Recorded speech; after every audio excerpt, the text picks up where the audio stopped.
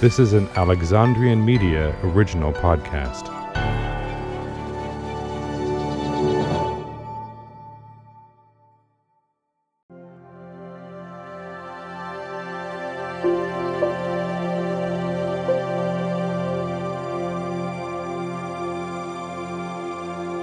Music is a universal language, a language in which all humans who can hear and feel its rich tones and vibrations can understand, beyond our spoken languages like English, French, Spanish, or Russian, to name a few.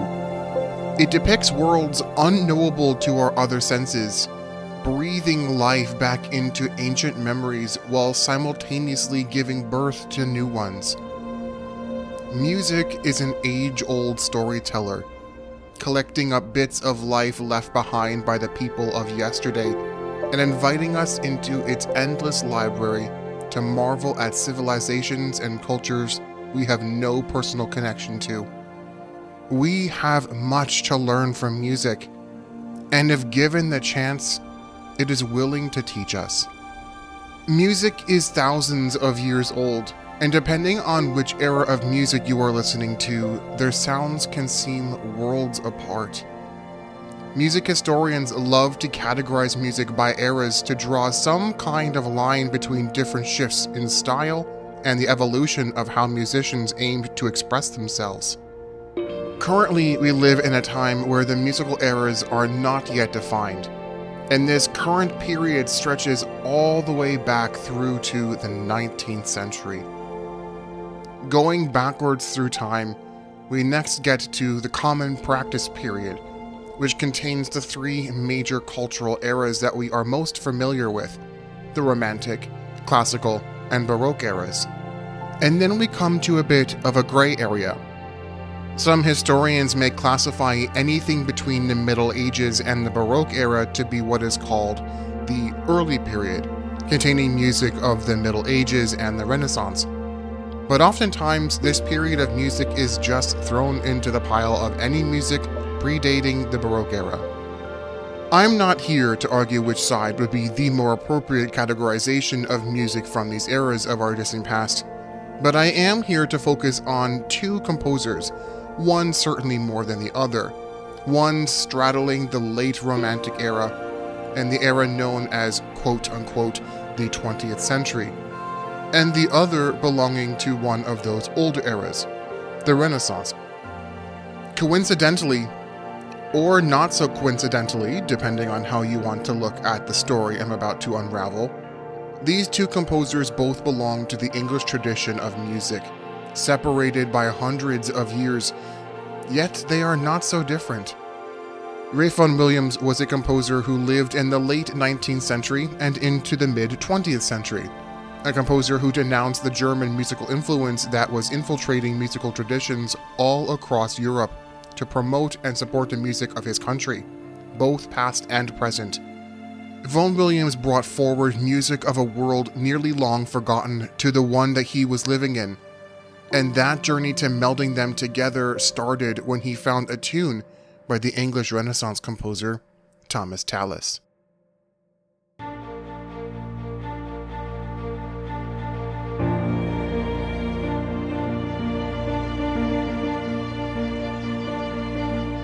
This is the Composer Chronicles, a podcast that recounts the stories of composers past and present through the music they write.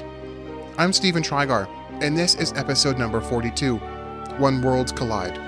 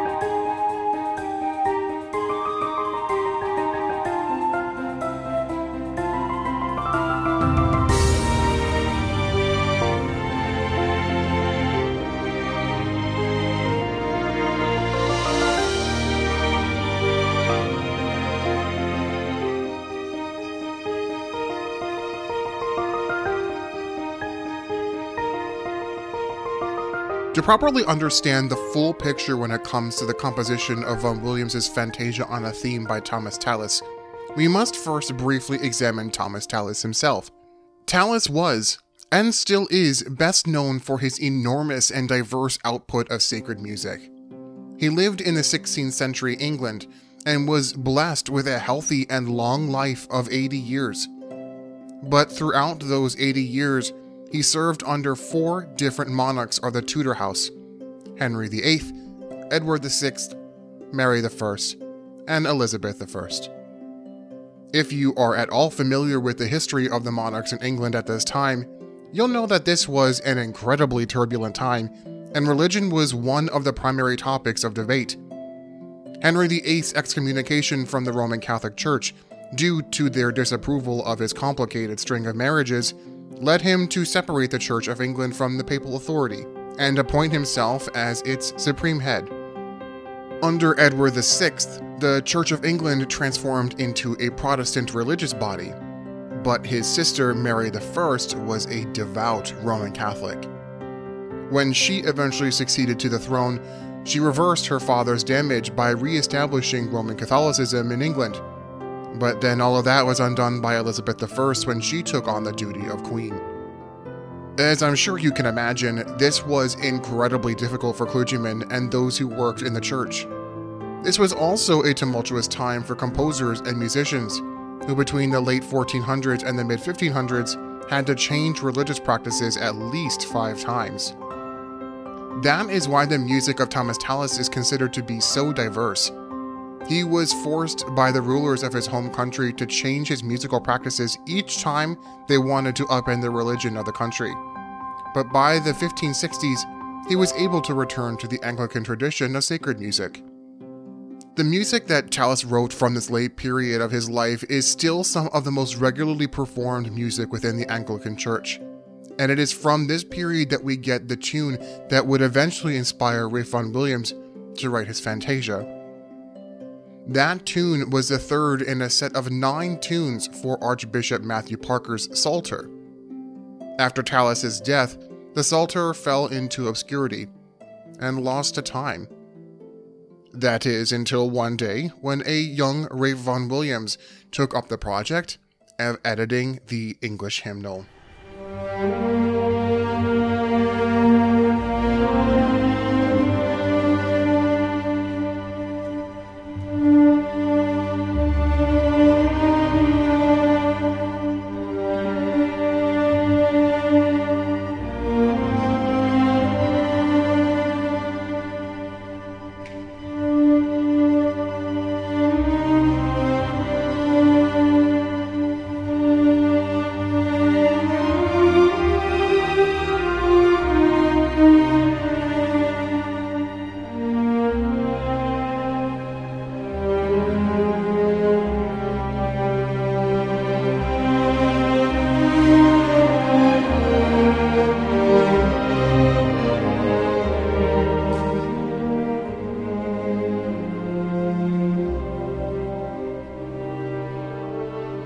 A few years prior to the aforementioned project, Vaughan Williams began collecting folk songs, venturing into the English countryside and transcribing all the songs he heard on his travels. His interest in English folk music was always strong, but now, as oral traditions were dying out, he felt it was his duty to write them down before they became extinct.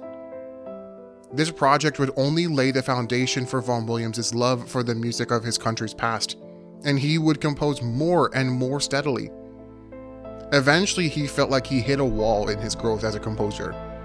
He had been composing for a few years already on his own. To refine his craft, he sought out Sir Edward Elgar, one of the country's leading composers of the time.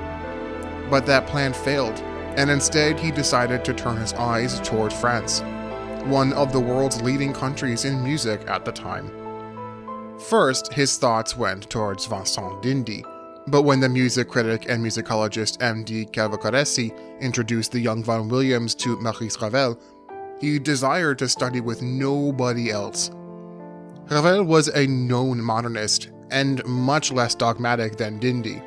traits that Vaughan Williams wished to emulate in his own works while resurfacing England's forgotten music. Fortunately for Vaughan Williams, Ravel accepted his proposal for study. Ravel was known for taking very few students and for giving his students a massive amount of tasks to do. In 3 months' time, that winter of 1907 through 1908, Vaughan Williams studied diligently with Ravel in Paris, having as many as 4 or 5 sessions in a week. Little is known about Vaughan Williams' life during these 3 months. He wouldn't write about it for nearly 40 years, and scholars today suggest that one takes these writings with a grain of salt. However, Ravel had his fair share of things to say about Vaughan Williams. He said that Vaughan Williams was the only one of his students that didn't end up writing exactly like him, maintaining his own unique style the whole time. Yet, Vaughan Williams was thankful to Ravel for helping him escape the heavy, contrapuntal nature that the Germans were trying to impress upon Western musical culture. Within the year after his time with Ravel, Vaughan Williams truly began to blossom as a composer. He wrote many of his great first works, such as A Sea Symphony, aka his Symphony No. 1, the Overture to the Wasps, and his song cycle on Wenlock Edge.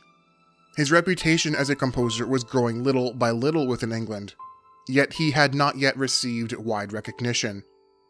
That was until 1910, when he was commissioned by the Three Choirs Festival to write a piece for them that year.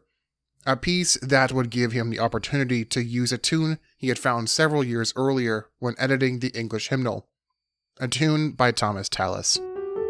We'll pick back up with the creation of the Fantasia after the break.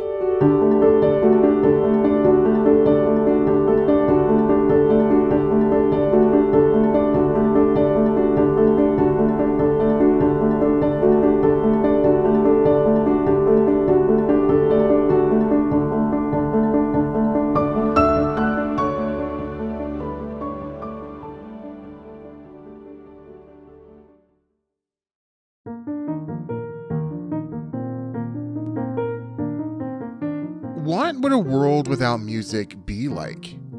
I certainly don't want to know. This podcast would not exist. Luckily, we don't have to find out what that world is like. I do a lot of listening in a day between all of my favorite music and podcasts, and it's not just for entertainment. I'm constantly doing research for this podcast and switching back and forth between apps to listen to a podcast episode and then a piece of music can get tiresome if I'm trying to quickly switch back and forth. From an episode of Hey Riddle Riddle to Stravinsky's The Firebird Ballet Suite and then to Lady Gaga's latest album, I can listen to them all on Amazon Music whenever and wherever I want. I start listening when I get into my car, and then when I get home, I switch over to my Alexa while I cook dinner for me and my fiance. Listeners of this podcast can join me in listening to all of the best music and greatest podcasts on Amazon Music Unlimited right now when you sign up today at getamazonmusic.com/The Composer Chronicles and get your first 30 days for free. You can get unlimited access to any song and do all of that listening without any ads. So again, go to getamazonmusic.com/The Composer Chronicles and start listening on Amazon Music Unlimited today.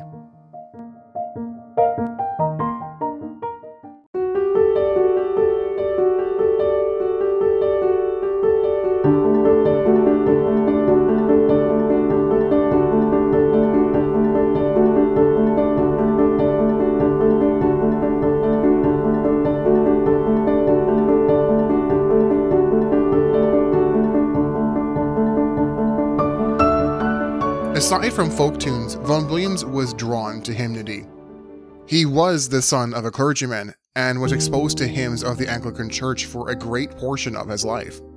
While he himself was not a believer in God, he was still fascinated by the long and rich history of hymns in the Anglican Church. When Vaughan Williams discovered the tune he was editing for a new English hymnal, he was absolutely taken by its use of the Phrygian mode and the text. The tune is set to Psalm 2 in the Bible, which in the King James Version begins with, "Why do the heathen rage and the people imagine a vain thing?"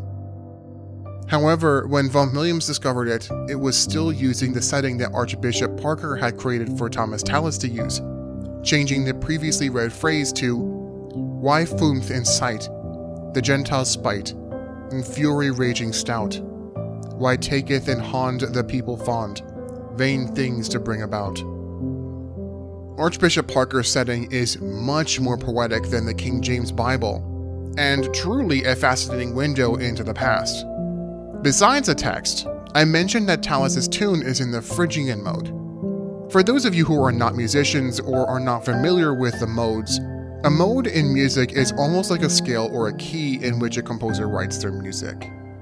The popular major and minor keys that we all know are themselves modes, Ionian and Aeolian, and Phrygian is just another one of the many modes that composers have at their disposal when writing. Vaughan Williams was fascinated with modal writing, as many of the folk tunes he collected across the English countryside were also in modes.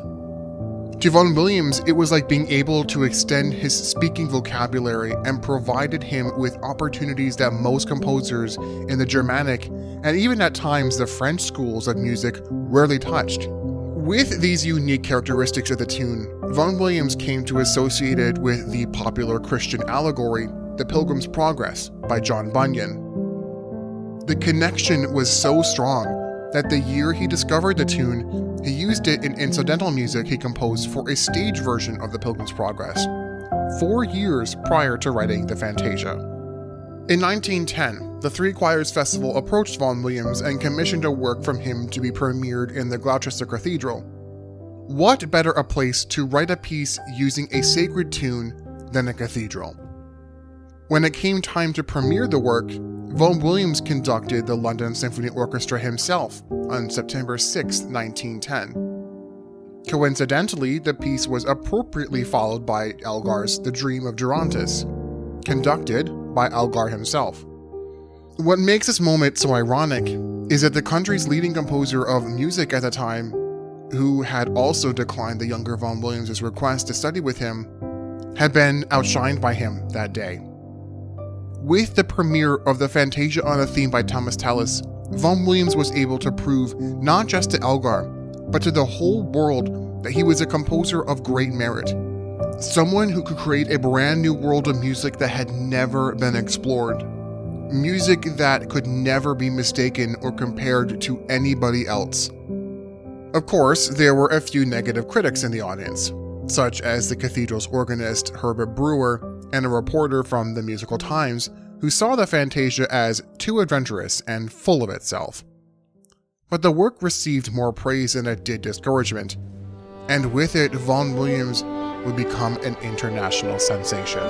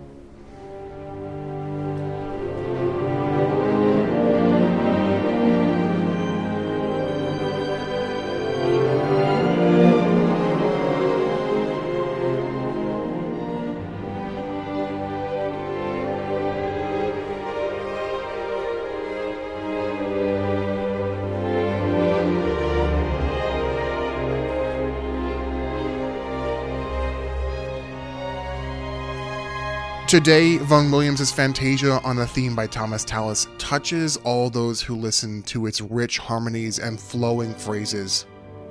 For a moment, we have one foot in the distant past and the other stepping towards the future.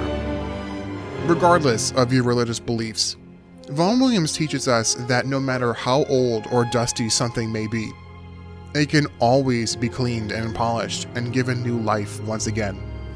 And with it, we give future worlds the chance to learn and grow.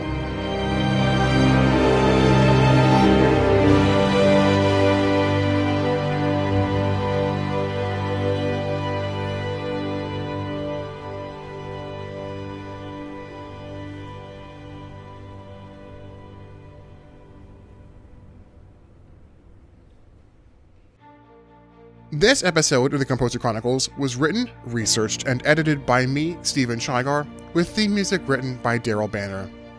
Sources and other music used in this episode can be found in the show notes. If you've enjoyed this episode, consider leaving a rating and a review on Apple Podcasts, Podchaser, or wherever you can leave a rating and review. And if you've really enjoyed this episode, become a member on Patreon.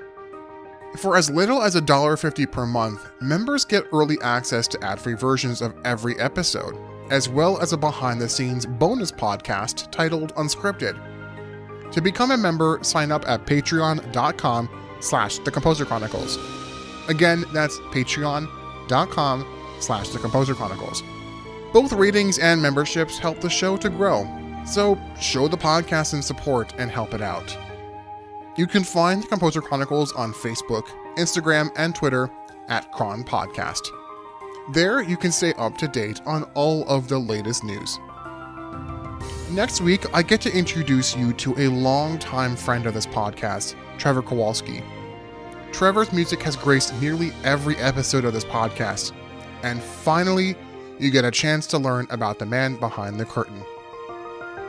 Thank you for listening, and I will see you next time.